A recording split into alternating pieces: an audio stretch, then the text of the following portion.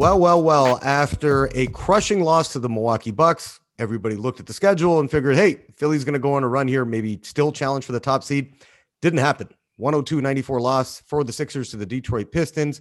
I'm your host, Jazz Kang. Welcome to a new episode of Sixers Daily. Before we jump into things, as I mentioned, always don't forget, subscribe to Liberty Ballers Podcast Network. You can catch us wherever you get your fix. And of course, always appreciate a 5-star review as well. And go to libertyballers.com for all things Sixers now, as we're basically about 2 weeks away from the start of the playoffs. Mr. Jackson Frank joining me on this one. Jackson, how are you feeling after this third straight loss for this team?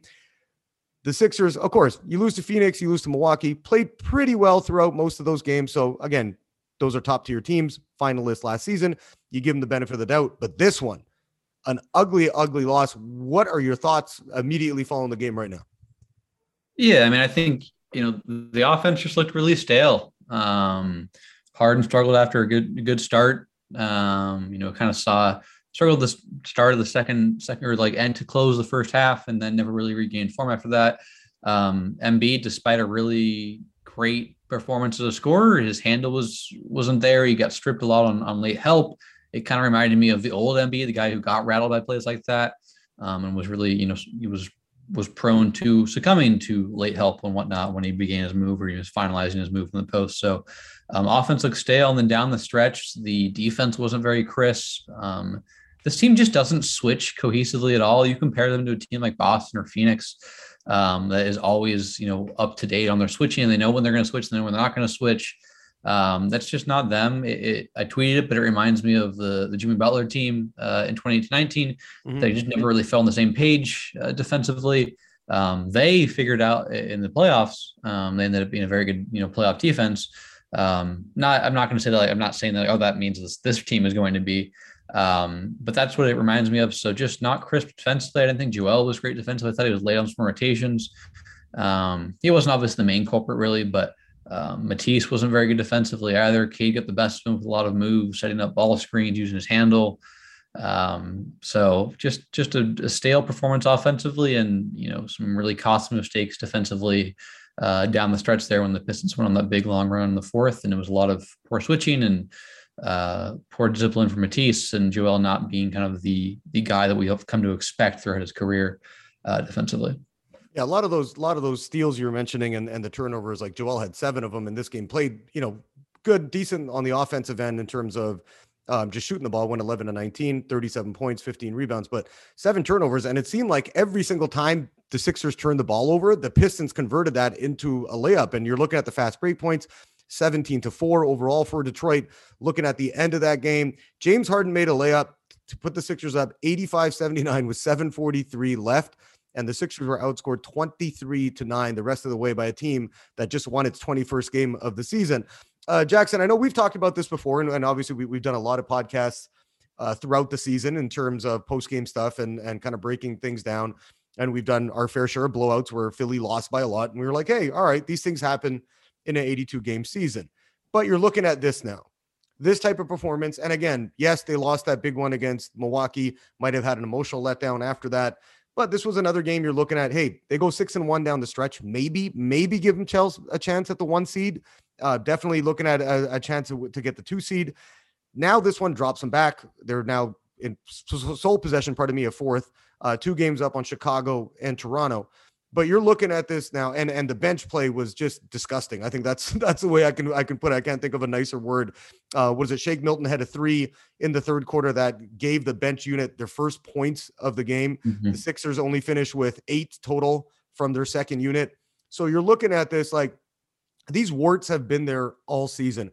Is there anything they can do now with 6 games to go that might be able to change the trajectory of what we're seeing? Because to us, I think, in my opinion, not having consistent production from a guy off the bench, and nobody's saying you need a Lou Williams type player to come in and score 18 a night or 20 a night, but just somebody who can consistently give you 14 or 15. Like, how are you looking at this from the technical side of the game?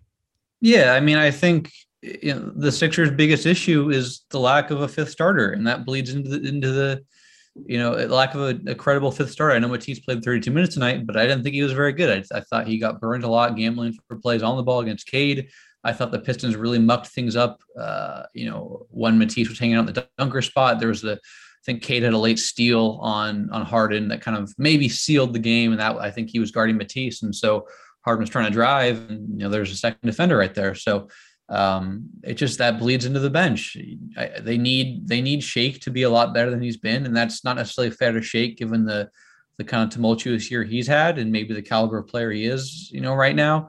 But they need him to be better. They need Georges Niang to regain the form that he's had most of the year. Obviously the backup center position is a very murky spot for this team. So they've got 5 good players on a nightly basis, and that 5th one is just kind of a revolving door. And tonight they had, Tobias was good. Joel was pretty good. Tonight they had 2.5 good players, I guess. Like I thought Maxey was fine, and that's not going to cut it against any team, especially a team like Detroit that has been playing decently well for a couple of months now, or a month at least. They haven't been winning a lot of games, but the process has been there. And so when you come out flat like this, and the Sixers did, you're going to lose a game. So it just, all of it ties back to however they can do it this offseason. They got to find a fifth starter that you can count on to close games. It shouldn't be this kind of carousel of, who's going to close. Tonight it was Niang. It was Danny Green against, I think the Suns maybe, or even the Bucks game. It's got to be someone you can rely on every night. And it's not like, I think Doc's one of his strengths is the fact that he's willing to kind of go with a different guy, whoever has the hot hand. But when you don't really have a hot hand, it makes things a lot tougher. And that's kind of where these Sixers are. And that's not to say that Doc is perfect, but he's been put in a tough spot in kind of trying to find this 5th starter. And I think that was an issue tonight. And it's been an issue in a lot of these recent games against very good teams.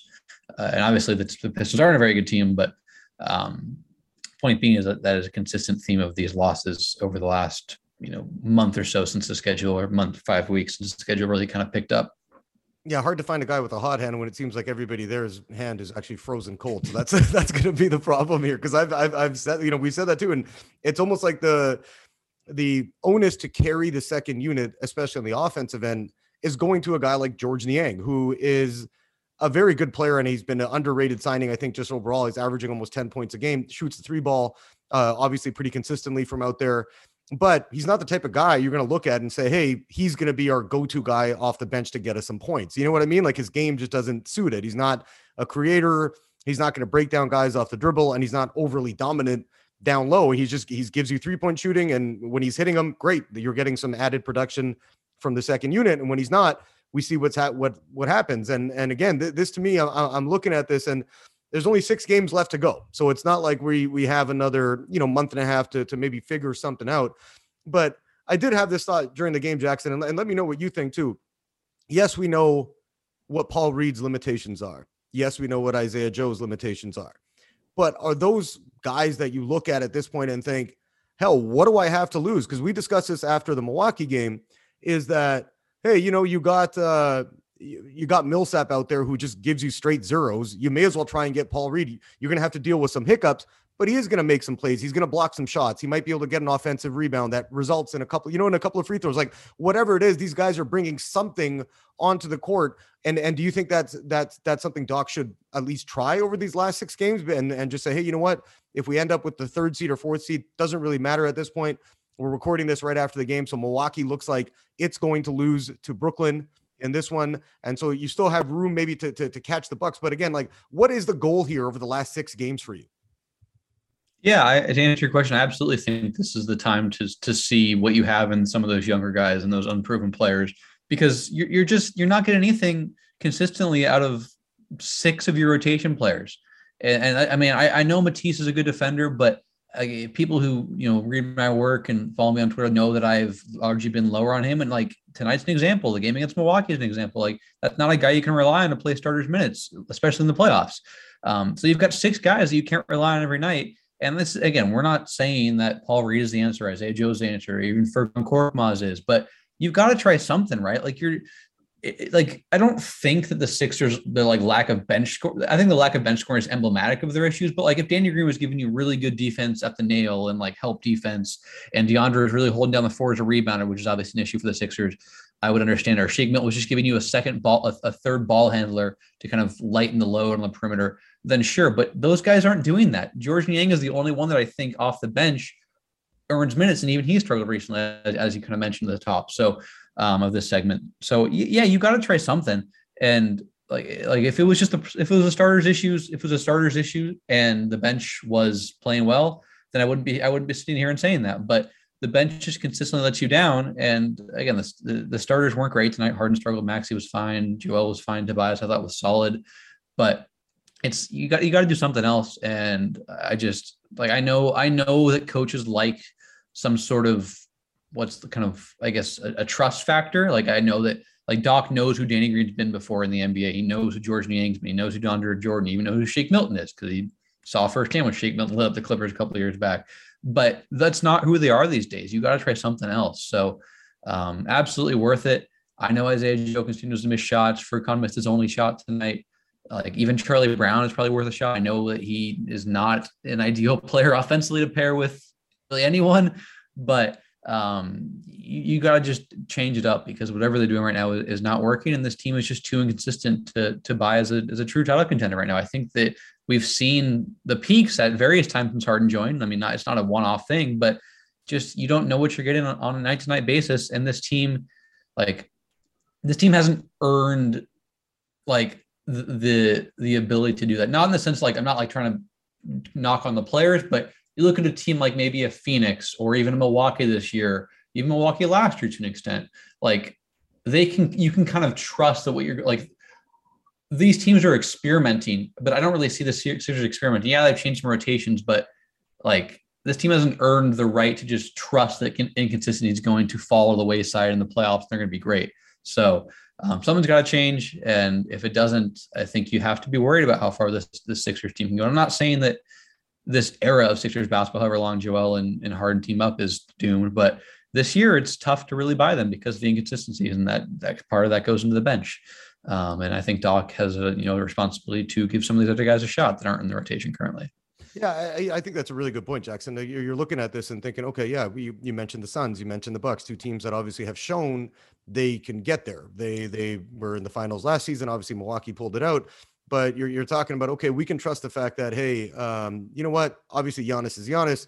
You got, a couple other all-star level guys in Middleton and Holiday. But then you look around at that and you're like, okay, we're pretty solid with what we're going to get from Connaughton off the bench. We're pretty solid with Brook Lopez. We're solid with Bobby Portis, who's not going to light it up offensively, but is going to make some plays for you. And I think that's where, to me, you basically have these guys on the roster that just don't bring anything, right? And I think that's where, and I understand, they had to fill that void once Drummond was gone in the Harden trade. I don't know if there was anything, Daryl Morey had in the works in terms of trying to get another deal done, maybe ran out of time, maybe couldn't find a partner for another veteran big or a veteran wing. But like I said, DeAndre Jordan just doesn't do much of anything. Paul Millsap, when he's been out there, doesn't do much of anything. We've seen that frequently from Furk. You wouldn't know what you're going to get. Shake Milton, sometimes he's like, okay, maybe this guy can chip in 8 to 10 points a game, and then he has nights like tonight. And so they just have no consistency. And I wanted to bring it to this too, because I think when the Sixers made the move for Harden, yeah, he didn't look his best in Brooklyn, but again, that's been a dicey situation all season with the Nets, with Kyrie's vaccination status coming in the way, KD obviously missing some time, and there was, they had issues with the rotations with Steve Nash. But I don't know if the expectation was that when Harden was traded for, that he was going to come in and immediately be like a 30-point per game guy. Do you know what I mean? And I'm not saying that's what the thinking was. I'm wondering if that was the case, because now looking at this, and Harden got hurt once, looks like he got one in the groin, did end up leaving the floor for a bit, coming back. And his hamstring does not look right. He doesn't look great. He was 4 for 15 in this one, missed a lot of chippies inside as well. When you're looking at him, do you think it might be best for the Sixers, again, with 6 games left, maybe punting what's going to happen in the standings? Because we thought they would beat the Pistons for sure. They obviously didn't do that, but they have some winnable games with the Pistons still at the end of the season, a pair of games against Indiana. Do you look at this and say, let's just sit Harden for another 5 games or 6 games, get him some therapy, get that hamstring right, and hopefully we get this dynamic scorer again in the playoffs? Or do you think those days for Harden are just long gone? Yeah, that's not a theory that I'd subscribe to. I think obviously it seems like Harden benefits from a little more rest. Was obviously great for the first few games after a long layoff. With the Sixers, actually a long layoff with the Nets, and then when he joined the Sixers, he was great for those first maybe at least 3 games. I don't recall the fourth game they played, but against the Wolves and the Knicks, that home and home series. But like you're going to have to play every other day, basically in the playoffs if you want to make a deep run. So I see what you're kind of getting at, but I don't think this is a quick fix with his hamstring. I think the optimistic kind of lens would be that an actual offseason to fully rehab it while playing basketball, because I think I don't want to be incorrect here, but I think I read somewhere at the start of the year that he didn't get to play any 5-on-5 this past offseason because he was just focused on regenerating everything that this hamstring has to offer, as a muscle and the tissue and whatnot there.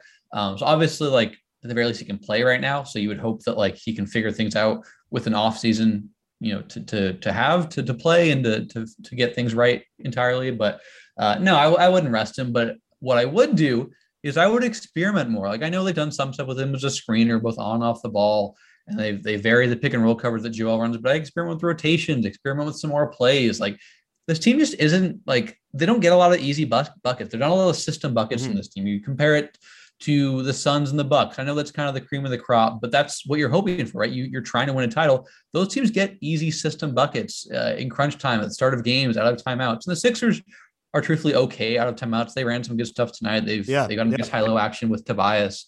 They run a lot, but like, do something, like use these games to experiment. Like you're not going to fall below 4. And again, like I said in the last podcast, you shouldn't be trying to like tinker with the matchups because you don't want to play a team. It should only be to kind of continue to assimilate this new core. But that's how I would use these last 6 games. I wouldn't use it to sit out Harden or Joel or Tobias or any of these key players. I would just throw stuff at the wall and see what sticks. And that's not going to happen because that's not really the MO of Doc schematically. I think rotationally he's proven he's going to do that, but schematically that's just not who this team is. But that's what I would try, and that's kind of why the Suns and the Bucks have that kind of leeway, is because if they do lose games in the regular season, it's not all because they're experimenting, but they're trying more things. They're trying to see what prepares them for the playoffs, and that happened a lot last year with the Bucks. And I'm not saying that would mean the Sixers are going to win all of a sudden, but it was key to the Bucks winning last year that they had more versatility on both ends. And I just think that's kind of what you should use the regular season for. If you have an MVP caliber player like Joel, who can kind of backpack you on certain nights to wins, like the Bucks do with Giannis, you should try those things. But the Sixers don't really try those things, and that's a concern. And that kind of stems back to maybe why Doc isn't the ideal guy to lead this team to where it wants to go. And I'm not saying it's the only reason, but he certainly feels like maybe a contributing factor. Yeah, Jackson, that's interesting. Mention that what's happening with Doc, he's got his fair share of critics, and rightfully so. And he has done some good things as well. I remember earlier in the season when Joel was out and couldn't play, whether that was through injury or the COVID stuff. We were complimenting him about how, look, man, he's getting these guys to play. And that one year he had that scrappy Clippers team, that made the playoffs, and then they didn't have a ton of firepower, but they got in. And he does deserve some sort of criticism for this. And it's interesting because there was a report, it was released by NBC Sports Philadelphia. They were aggregating somebody from the Ringer about some potential issues going on with Doc. We'll do that after a short break. All right, and we're back. Jackson, we're talking a little bit there before the break about maybe some issues with Doc Rivers, and there was an interesting tidbit from the Ringer's Wosny Lambre. I apologize if I'm mispronouncing his name. Just reading what was aggregated on NBC Sports Philly, and I'm quoting here. A few weeks ago, because I'm decently tapped in with the player side of what's happening with the Sixers, though I don't know anybody in the Morey administration, I'm hearing things like, man, guys are not feeling Doc, his rotations, his philosophy, what he's doing, guys aren't feeling it. To me, sometimes you can chalk it up to be like, I should be playing more, but that's every NBA player. And again, this is what he's saying on the podcast. So, okay, I see that he's talking about maybe the players are complaining about playing time, whatever it is. And this is another quote for him. The Sixers were in LA last week, obviously got those wins against the Clippers and Lakers. And this is Wosny Lambre saying that I'm out and about getting dinner. I run into somebody who's close to the team. And he basically, Lambre saying that, hey, I said I wouldn't pick you guys to go to the finals this year. And somebody with the team says, neither would I. And so again, and he said this is not direct inside knowledge, but he does know some people within the team.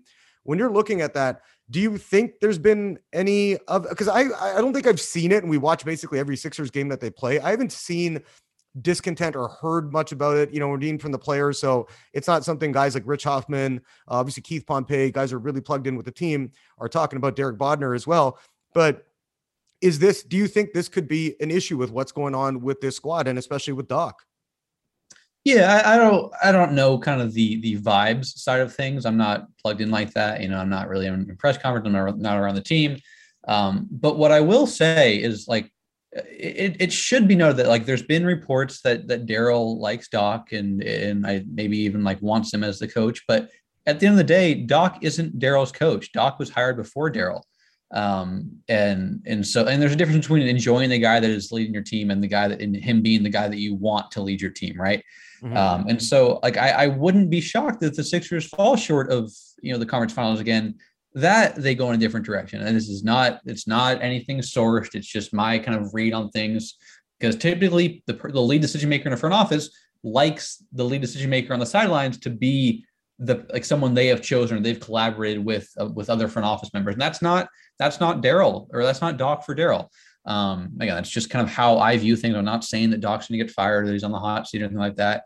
That's just kind of, I think, conventional wisdom that the lead front office decision maker wants to kind of maybe pick his coach. And so if they underwhelm for a second straight year, despite another MVP caliber season from Joel, then I think you could see some rumblings of that, or you could even see a full on shift, or I guess, replacement. I don't know. But I mean, I think, in the article we're citing from NBC Sports kind of led off with Joel being critical of the fact that he was on the bench for that entire third quarter, early fourth quarter run that kind of brought the Bucks from down double digits to 8-point lead when Giannis went off. So that's not me saying Joel's discontented with Doc, but when your star player comes out and says something like that it just like maybe next time match up the minutes, that's like the guy who matches up the minutes is the head coach, right? And if your superstar is saying that, one that can, at the very least, slow Giannis to a degree that Paul Millsap couldn't, then there's at least something there. I don't know what exactly there or something means, but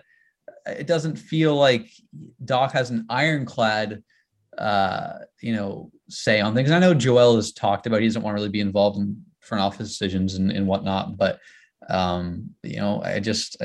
wouldn't be surprised if they go in a different direction if they fall short again. And I think they will fall short in part because of Doc and the things that we've talked about for months on this podcast. But that's just kind of how I view things. Again, it's not sourced. It's just how I view it from an outsider perspective and someone who watches, 95% of these games over the last 2 years. So we'll see what happens, I guess. At the very latest, we'll know in 4 or 5 months. Yeah. And you're right. And it's interesting. You look at Doc, he's had some very, very talented teams. Obviously took the Celtic squad with KG, Ray Allen, Paul Pierce to a title, lost again in the finals a couple of years later. But since making the conference final with that Boston squad in 2012, 9 straight years without getting to at least a third round. And again, had some very, very talented teams, haven't been able to do it. And when you're looking at this, and this is interesting now, just something live for you that I'm seeing. Rich Hoffman tweeted this out of The Athletic. He's watching the press conference on TV. Doc Rivers asked about the bench, quote unquote, they didn't struggle. They didn't get a lot of shots in their defense. I think during that stretch, it was more James and them. Yeah, it's just a tough night. Yeah, of course. I mean, Harden should be getting some more shots than the guys on the bench. And again, it's to me is like you've mentioned, he has tried to tinker with things, whether it's staggering Joel Embiid, Tyrese Maxey, whether that's trying to get Embiid and Harden, seeing if you match up their minutes or get them out there separately. Just stuff just isn't seeming to work. And when you're hearing these reports, and again, I don't know how legitimate or at what level and how close Lombre's, the guy from The Ringer that we were talking about earlier, his sources to the team, but you can kind of see it because the Sixers, like you mentioned, it's even the style that they play. Of course, you want to slow things down a bit with your big man because you have a guy who gets the ball a lot with his back to the basket or gets the ball a lot at the high post, top of the 3-point line. And again, Joel, not known for his, driving and dishing or anything like that. So, okay, you want to run that kind of system, but it's just what we're seeing around the team. Like when you're looking at this, Jackson, and objectively, when you look at this, where do you put the Sixers in the Eastern Conference pecking order in terms of championship favorites? Like how would you stack them up with the other big four? And if you want to throw Brooklyn in there, presuming it's completely healthy and turning things around here as we get into the playoffs, like how would you rank the top 5 in the East? Yeah. I mean, I know the Bucks have been inconsistent. Like, I mean, they beat the Sixers, but they also got, blown out by The Grizzlies, I know they were missing Drew Holiday. The Grizzlies were also without John Morant. And I would put the Bucks first still. I think I would go. I mean, it's tough because I would love to put the Celtics really high, but I do have worries about how good that offense is without Rob Williams. Obviously, the defense will take a hit a little bit, but I think kind of that vertical lob threat that he gives them inside and just kind of a release valve for guys on drive is really huge. You saw some issues in their loss to the Heat on Wednesday. Well, we need a bigger sample to determine anything for sure, but I think I would go the Nets second, and then the Celtics third, and the Heat fourth, and the Sixers fifth. Maybe I don't know. It's a fluid situation for me. I know the Bucks will be one. I just can't trust the Sixers. It would be given the inconsistency we've seen from this year and the fact that Doc hasn't proven to be able to get quite an assortment of talented teams over that hump. And that's not just a coincidence. I think sometimes people like use that sort of thing, whether to play or coach against them unfairly. But I think there are certainly things throughout the years that Doc has done that have held back his team in these key situations. So I would just say no higher than 3 for me with the Sixers. And I don't know exactly where to put the Nets. They've been playing pretty well, I think, for the last couple of weeks. And I know the defense is inconsistent with them, but they turned it on last from the playoffs. I know that some of the personnel is different, but some of it's the same. And I just trust them with those 2 superstars and whatnot. And I think it does matter to an extent, like who is Kyrie? Like, is he going to be able to get all the way back in game shape? I think you've seen some signs of fatigue as he's become a full-time player again, which is a weird sentence to say, but that's the times we're living in. So I would go Bucks first, and then the Sixers no higher than 3, which no higher than 3 would suggest they're not going to make it out of the second round again, which is where they've been for, the last half decade of Joel Embiid's tenure, and where I'm sure Sixers fans and the organization are tired of capping out at. So that's just the way it goes, I guess. No, and you're 100% right. And because I'm with you now, it's like, I felt like after the Harden trade, okay, I would probably still put Milwaukee, Philly, Boston, 1, 2, 3 somewhere. As much as I like the Heat, I'm just not convinced they're going to be able to do it throughout the playoffs. But I'm with you. And then now that we've seen kind of the good and the bad, it hasn't been consistent still, even with James Harden. And I know he's dealing with that hamstring issue. But I think there was a lot of pressure and and it's not undue pressure. You get an MVP, former MVP winner, a guy who's still at the top of his game, one of the 75 best players in league history. You know what I mean? Like, okay, you're going to have expectations. And to me, the disappointing part has been the lack of consistency. Also, I mentioned earlier in the podcast, it looked like Milwaukee's going to lose. Yeah, the Bucks just made a huge comeback, and Giannis hit a 3 to tie that game up at 110 with 18 seconds left. So maybe the Sixers are actually going to lose ground to the Bucks here rather than stay equal. But last thing for you, Jackson, looking at this again from big picture stuff. If the team doesn't get out of the second round, let's say even gets upset in the first round, is that it for Doc? Because if you're looking at it, to me, it's championship or bust with this roster. And I think if they get to a conference finals, maybe lose to Milwaukee, Boston, Miami, Brooklyn, whoever it might be, when they get there, then you're looking at that and thinking, okay, you know what? They made it. They kind of got over that hump that you just mentioned that they haven't been able to with Joel on the roster and playing full time. But if he doesn't, is that it for Doc? Like, and you mentioned he's an inherited coach. He wasn't, here before Daryl Morey got into town. So how do you look at that? Like, is that the pressure on Doc here? You don't get into at least 2 playoff round wins, you're gone. I mean, I would need more context about how that goes. Obviously, I mean, you can't give me that, but like, I mean, if they don't make it past the second round, just on its face, I would look elsewhere. And I never want to like be someone's like, I want someone to like lose their job. No, I get that. Yeah. But if the goal for the Sixers is to maximize this roster, I don't think Doc is that guy. I think, I can't remember who it was. There are some very smart people that I converse with who talk about the Clippers. It might be Robert Flom and Lucas Hahn. They do great work over there at their site, but they've kind of termed it, at least one of them, I think, and I could be wrong, maybe misattributing it, but Doc is really good when he's forced to be creative because he has underwhelming rosters, whether it's that team you meant, I was underwhelming, I'd say less talented than the top of the class rosters. And we look at that Clippers team that made the 8th seed a couple of years ago. But when he has talent like a Joel Embiid and a James Harden, Tyrese Maxey, Tobias Harris, he's a little more resigned to just kind of roll the ball out, let them play. And that's not what you need. Like, there are times, yes, where you just go let your guys do their thing, give them a little bit of structure, and they can play within that structure, that wide range of structure. But too often it feels like It's just, okay, we have two great isolation scorers and one's a very good passer and one's an excellent passer. And we're just going to see what happens. Like, that can't be, like, you have to win on the margins when you're coaching against a Budenholzer, a Monty Williams, and Eric Spoelstra, or you're playing against a Kevin Durant and a Kyrie Irving. Or you're coaching, like, I think Ime Udoka's done a really great job this year, especially as he's found his footing. So you have to be better than that. And I don't think that's where Doc has been. So I would absolutely look elsewhere if they fall short of more than one playoff series win. If they fall short of the conference finals, say, in an easier to digest way. And I even if they make it beyond that, I just don't think, unless Doc shows some serious improvements, like say Budenholzer did last year when he kind of tightened the rotation. I think he kind of showed a little more flexibility in things. If Doc doesn't show that sort of growth, like we saw last year, then yeah, I think you have to absolutely look elsewhere if the goal of the title does not get accomplished here, and absolutely look elsewhere if they don't even make it out of the second round again. So that's how I view things, and I hope, at least, for the sake of the Sixers and kind of their players, that does become reality. I'm sure Doc will land on his feet elsewhere, but and again, I'm not trying to call for somebody to be fired, but I just think this roster has a lot more room to grow and be maximized than what Doc and his current coaching staff are providing them. I'm with you 100%. And I think that, and I'm not, I know you're not saying you're calling to get fired, but yeah, you're right. If he doesn't do it this season and it's a disappointing loss again, I just don't think there's any way, when you have Joel playing at the level that he's playing at, an MVP level guy, as we mentioned, seems to be one of the front runners right now. We could be surprised when we actually find out who is going to win the award ultimately, but seems to be right there, obviously, with Jokic. Giannis playing himself way into the conversation again, based off what he's been doing the last month or so. So I'm with you. I just think that they have to look elsewhere and get something else created, because now you're going to have Harden on the roster.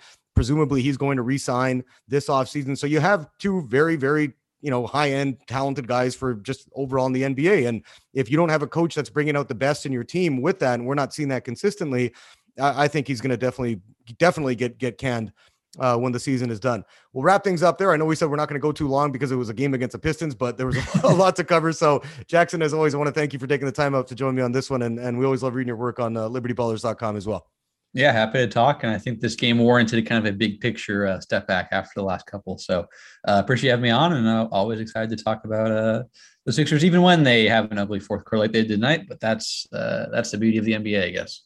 Yeah, it's never boring with the Sixers, as we know. So it's been it was an interesting up and down season, and obviously this week has been a lot of downs, but hopefully we'll see some ups here. The Sixers getting ready for a back-to-back this weekend. Starts against Charlotte on Saturday, and then they're back at it on Sunday against the Cleveland Cavaliers. That'll do it for this episode. Like I always say, subscribe to the Liberty Ballers Podcast Network. You can catch us wherever you get your fix. Sean will be back with the Talking About podcast tomorrow. That's on Friday, and then on Sunday, the Gastroenteritis Blues. The crew will be back with you covering the Cavs game against the Sixers.